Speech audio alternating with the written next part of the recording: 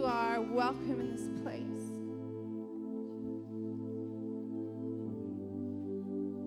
Lord, we thank you that you are indeed here. So God, we throw away the distractions. We throw away the things, Lord God, that are on our minds, the things that we have to do, the things that we have done, the things that didn't go right, the things that have gone right. And Lord, we ask that you would be here, that you would speak to us, that you would change us. That God, you just wouldn't make us feel good, but that God, you would make an eternal difference in our life. So Lord God, today we've sung the words. And so Lord, now we say them, you're welcome here. You're welcome to do what you need to do within us. If we need to get rid of stuff, if we need to let things go, if we need to do something, Lord God, we welcome you in our lives. We welcome you to speak to us, to prompt us, to move us, to change us.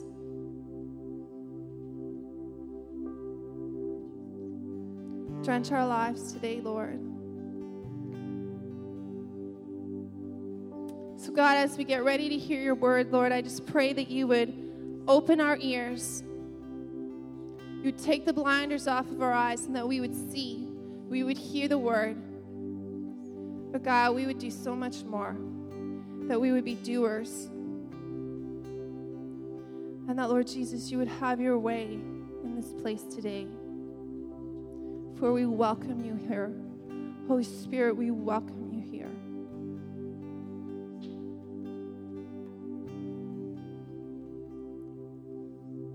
Thank you, Jesus. Hallelujah, Jesus.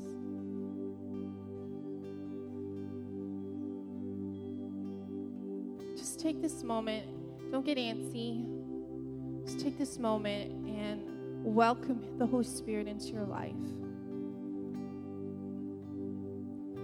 Give him permission to shake things up in you.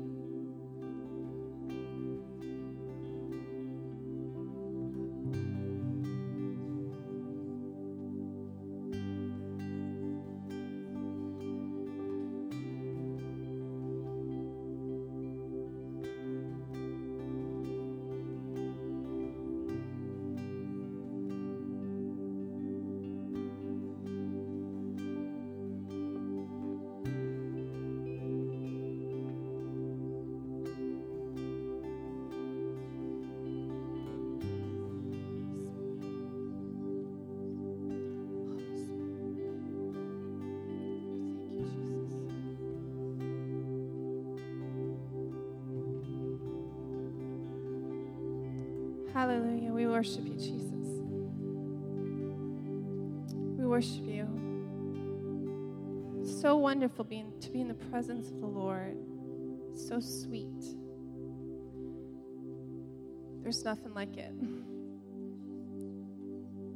So, Father, I just pray that Lord, as we listen to your word, Lord, that we would continue to know your presence.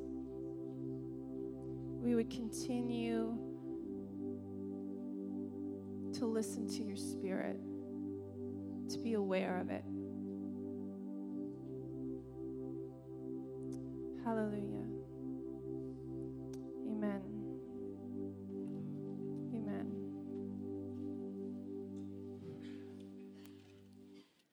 Thank you, Jesus. So wonderful when the Lord his presence is so real and so true in the service. It's just great.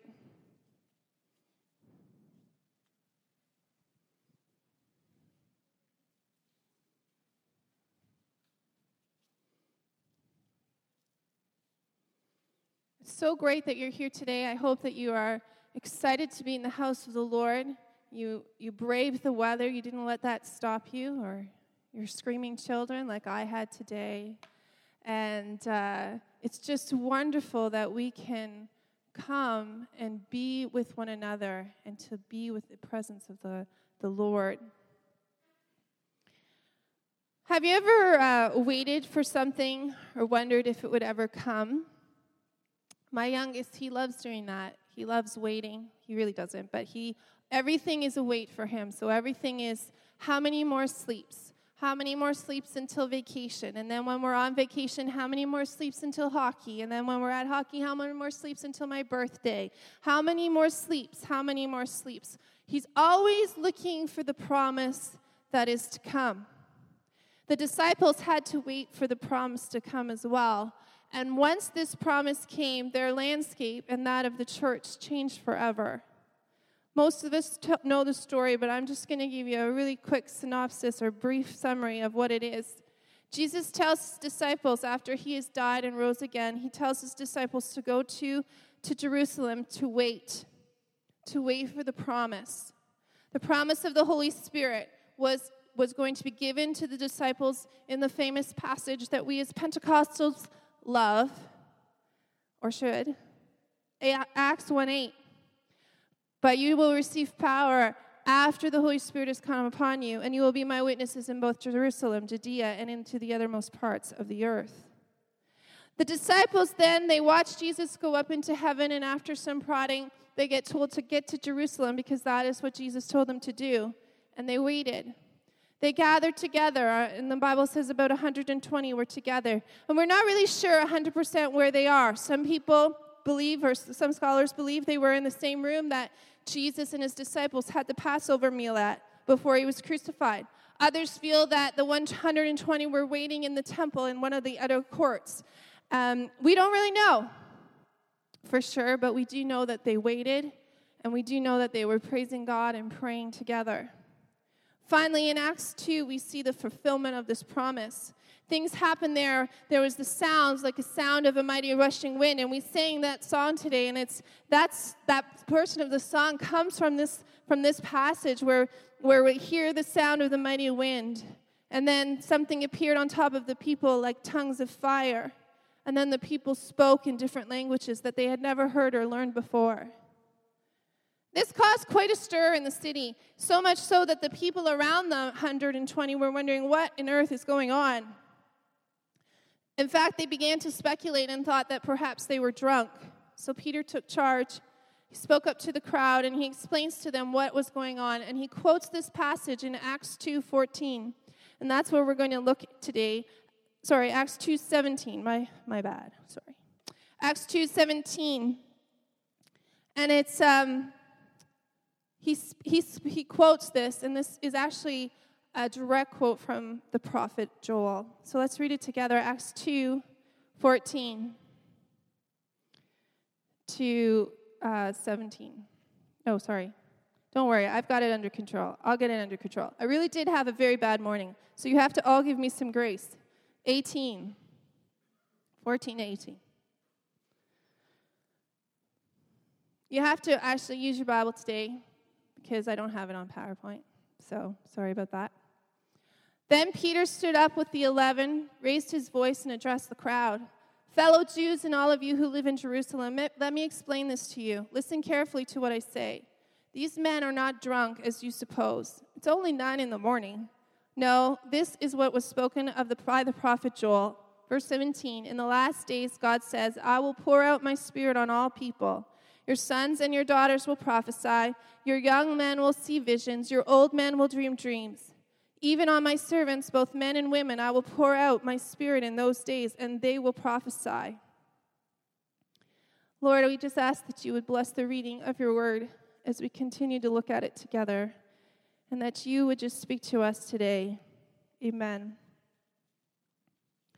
The promise of the Holy Spirit was originally given back to the Jewish nation in Joel chapter 2, verse 28. In fact, it is basically the exact repeat of the original prophecy. We have been talking about the promises of God to the believers today, and the promise of the Holy Spirit is one of those promises that is truly amazing and often misunderstood. And we're going to look at 3 aspects of this promise together today. The first one is that it said in the last days. The prophecy begins in the last days in verse 17. When we read this passage, our mind usually goes to in the end of the world. We think of destruction and the world blowing up and all this other stuff, depending on what you have seen or haven't seen as a child. And so we read this passage, and this is what comes to mind. However, for the Jewish nation, when they heard the words, in the last days, it usually is speaking of the fact that this is when the time that the Messiah is going to show up. It's a clue for the people to listen and to look around because the Messiah is on the scene. It's the time when the waiting for the promised one is done. The deliverer is here.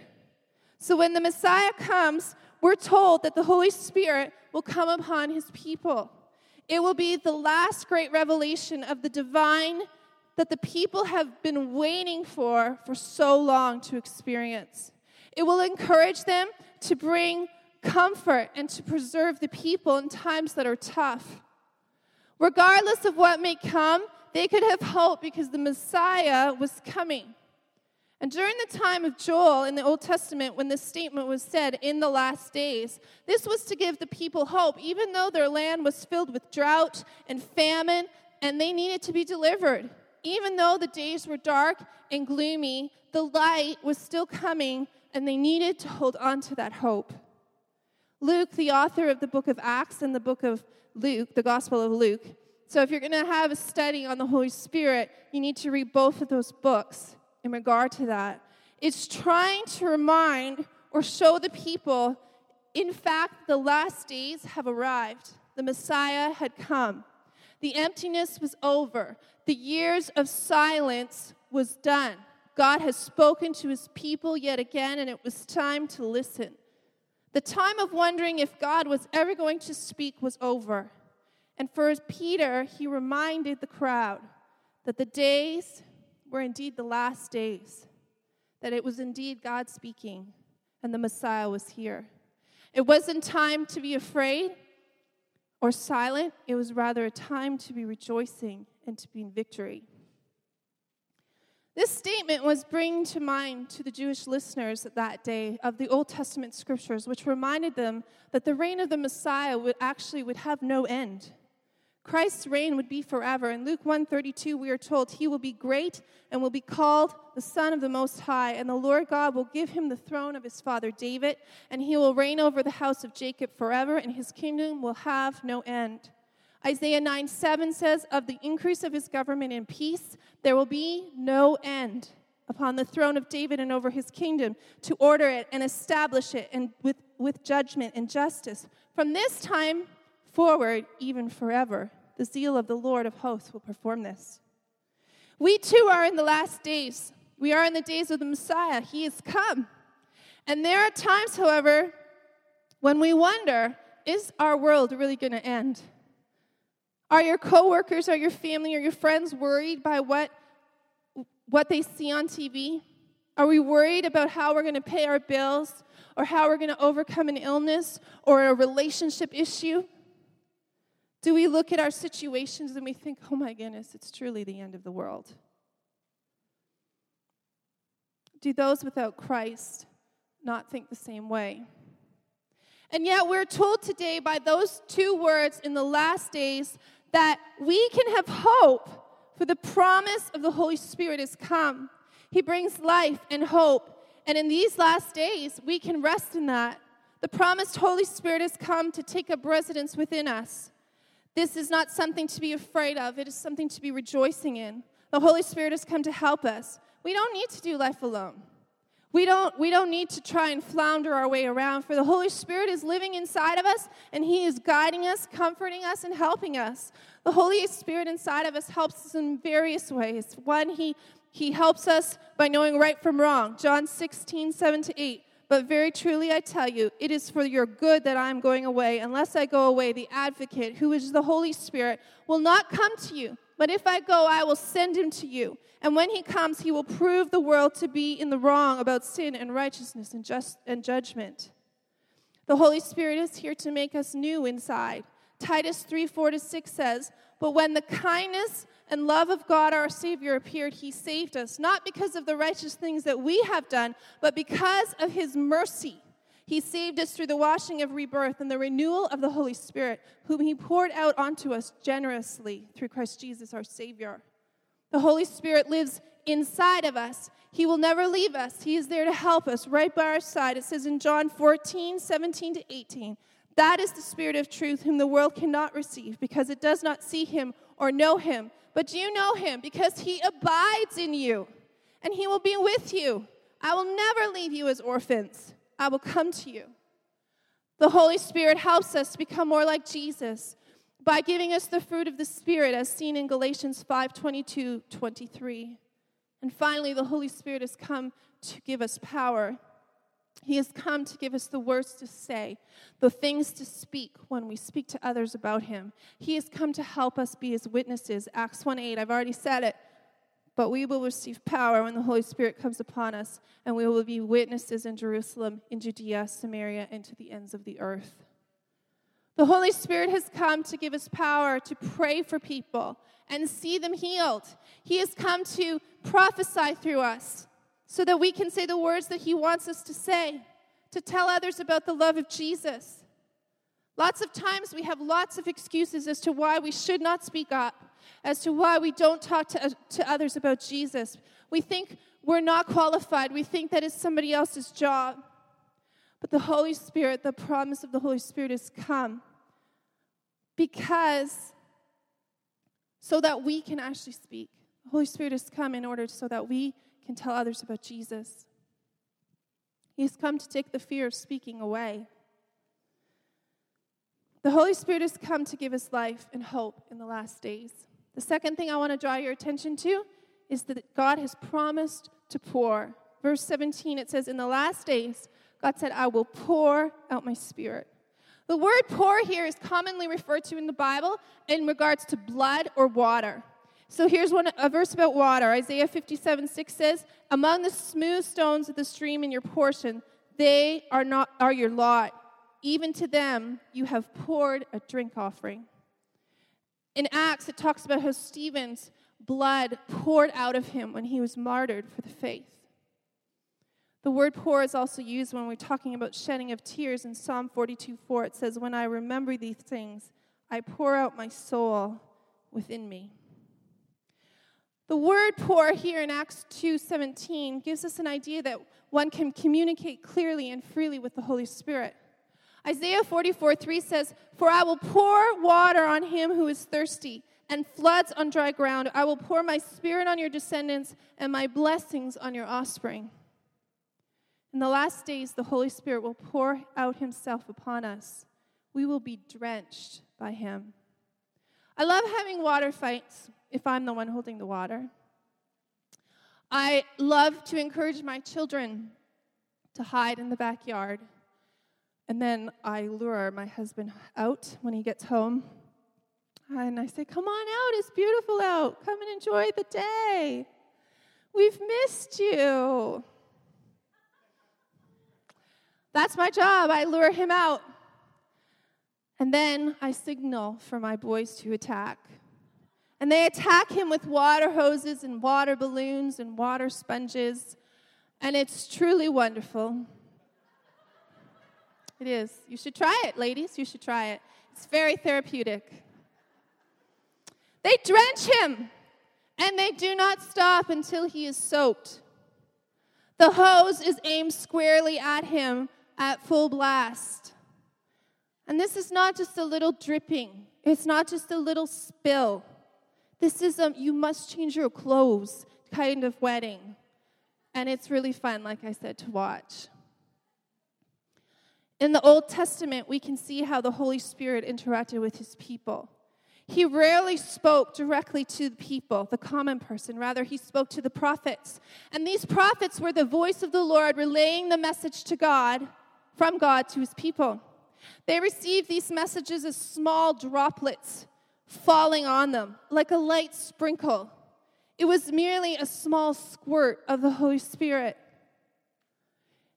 In Luke 2, however, we are reminded that the days of drops of God's presence is over. No longer do we need to be satisfied with the mere squirt of his presence. We can now have the Holy Spirit pour out on us in full stream, head on. And this isn't a little, let's change my life. This is a must change kind of experience. This is when you are drenched by the Holy Spirit, God will never allow your life to be the same.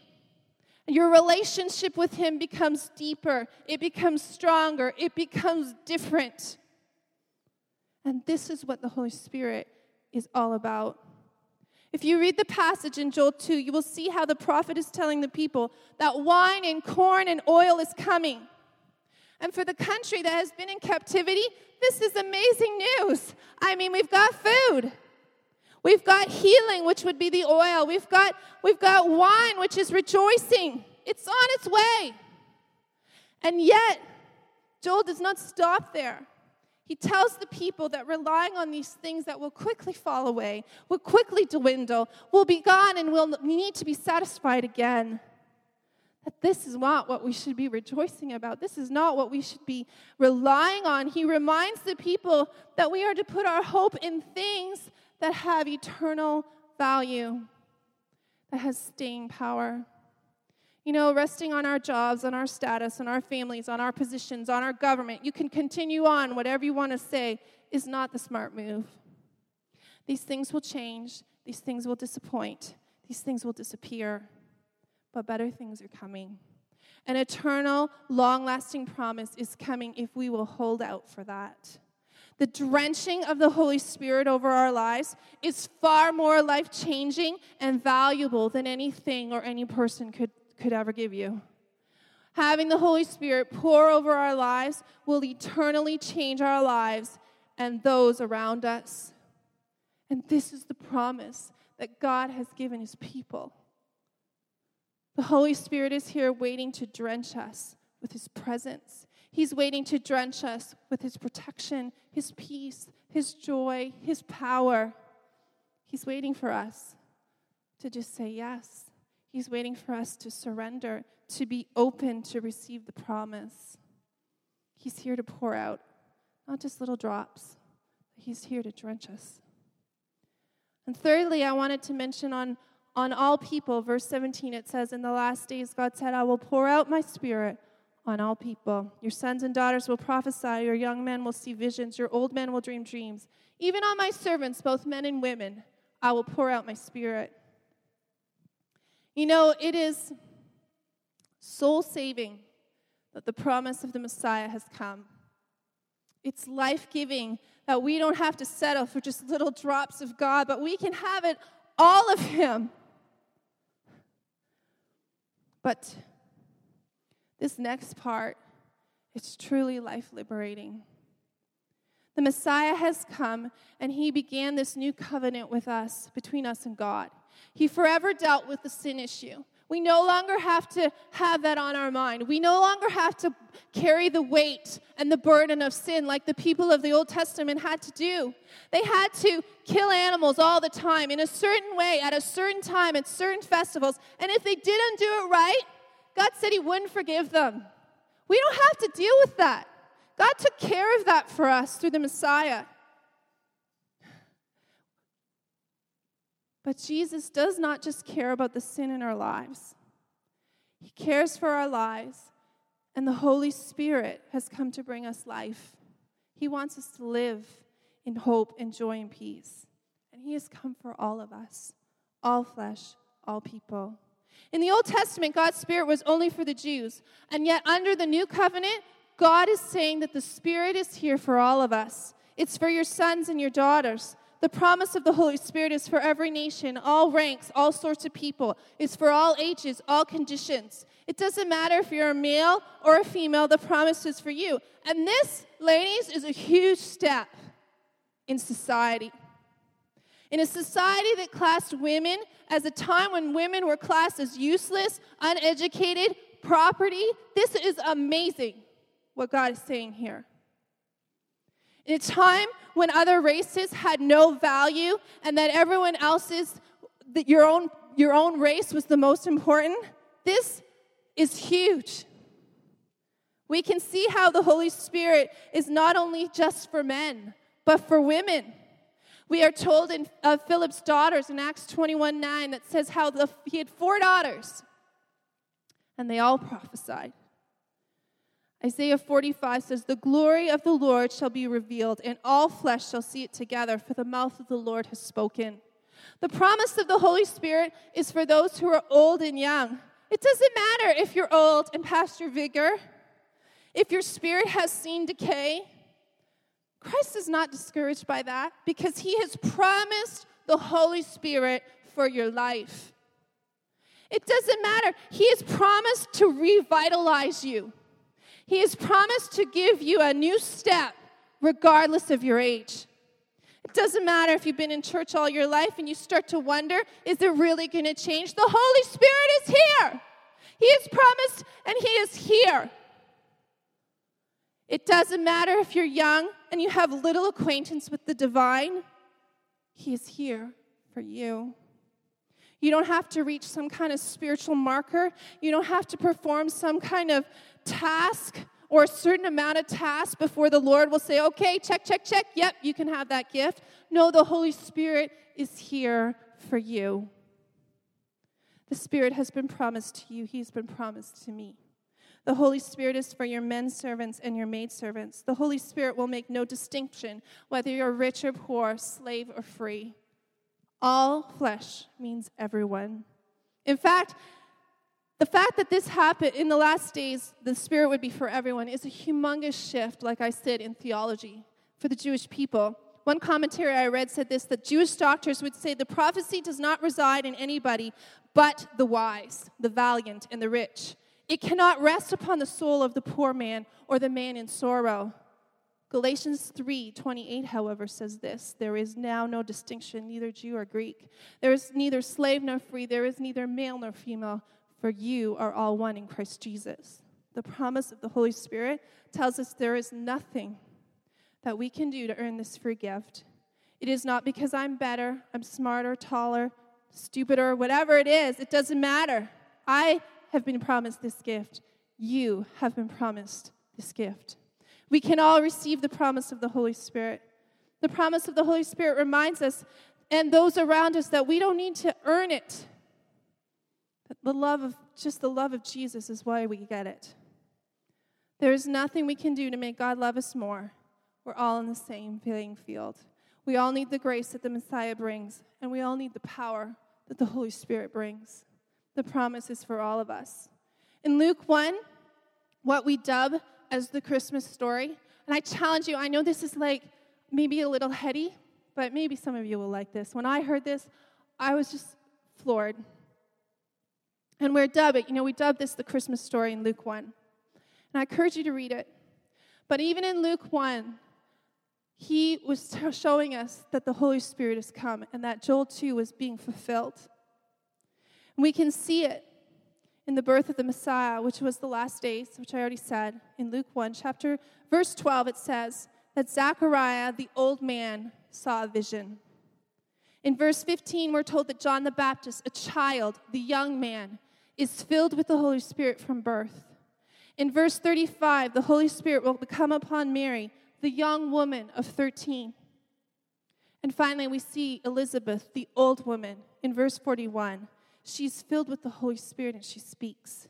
We've got the old man, Zechariah, the young man, John the Baptist, the old woman, Elizabeth, the young woman, Mary.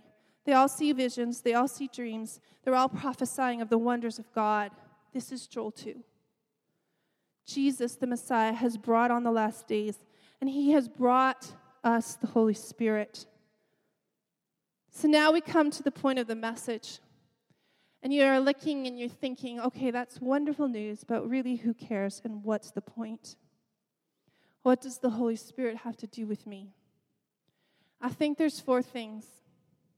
The promise of the Holy Spirit is for all. When Jesus came, he took the stigma of feeling left out and of not being important enough, and he chucked it out of the window. We do not have to do anything to earn God's favor. He loves us regardless. And the Holy Spirit has come.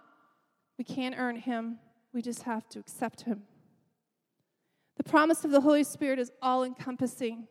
The prophet of the Old Testament only received the drip of God's power, and yet we can have full access to God. We don't need to speak through a priest. We don't have to go through a specific ritual. We can speak to God. We have direct line or access to the Creator himself. And that means that when we call on him, he will answer. And thirdly, we are all capable. We've all been called to be witnesses. We've all been, because of the promise of the Holy Spirit, we've all been called to bring light to the dark. We've all been called to serve the body, to serve our neighbors, because of the promise of the Spirit. God wants us to tell other people about him. He wants us to be a witness to those around us. We just need to get out there and promote Christ. We just need to do it. We need to live a way that is way different than what the world is living. I was reading a story to my kids this week, and it was talking about Scotland and how the people of Scotland, they used to speak a language called Gaelic, and how you could tell where someone was from just based on their dialect. We have that a little bit even here in Canada. Like, you can often tell someone from Newfoundland because of the way they speak. And it struck me, because I wonder, as Christians, can people tell that we are believers? By the way we speak, by the way we live, by the way we think. And because of the Holy Spirit, we're all capable of this. And so then, finally, the Holy Spirit is, he's for all. He's all-encompassing. We're all capable. And so now what are we all waiting for? It's up to us if we're going to ask for the Holy Spirit. It's up to us if we're going to ask him to baptize us today. Let's pray. Father, I thank you that you are with us. I thank you that you're here. Holy Spirit, I thank you that you have broken down barriers of sex and of races and of age, and that you are here for us, not just to give us a little drop, but to drench us with your Spirit. So, Lord, I just pray today that you would speak to us, that you would show us, and that Holy Spirit, you would come, that you would bring power to us, Lord. Today, I'm just going to open the opportunity. I know that we have a meeting later, and don't be concerned about that. And today's your opportunity. If you want more of the Holy Spirit, maybe you've never been baptized by the Holy Spirit and you'd like to pray for that, you can come up. Maybe you've been baptized before, but yet your bones feel dry, like the old man or the old woman, and you need to be revitalized. This is your opportunity. I would love to pray with you. The Holy Spirit is here. It's not some magical potion that you need to do. He is here waiting to fill you. The promise is yours. Let's sing Come If You Want.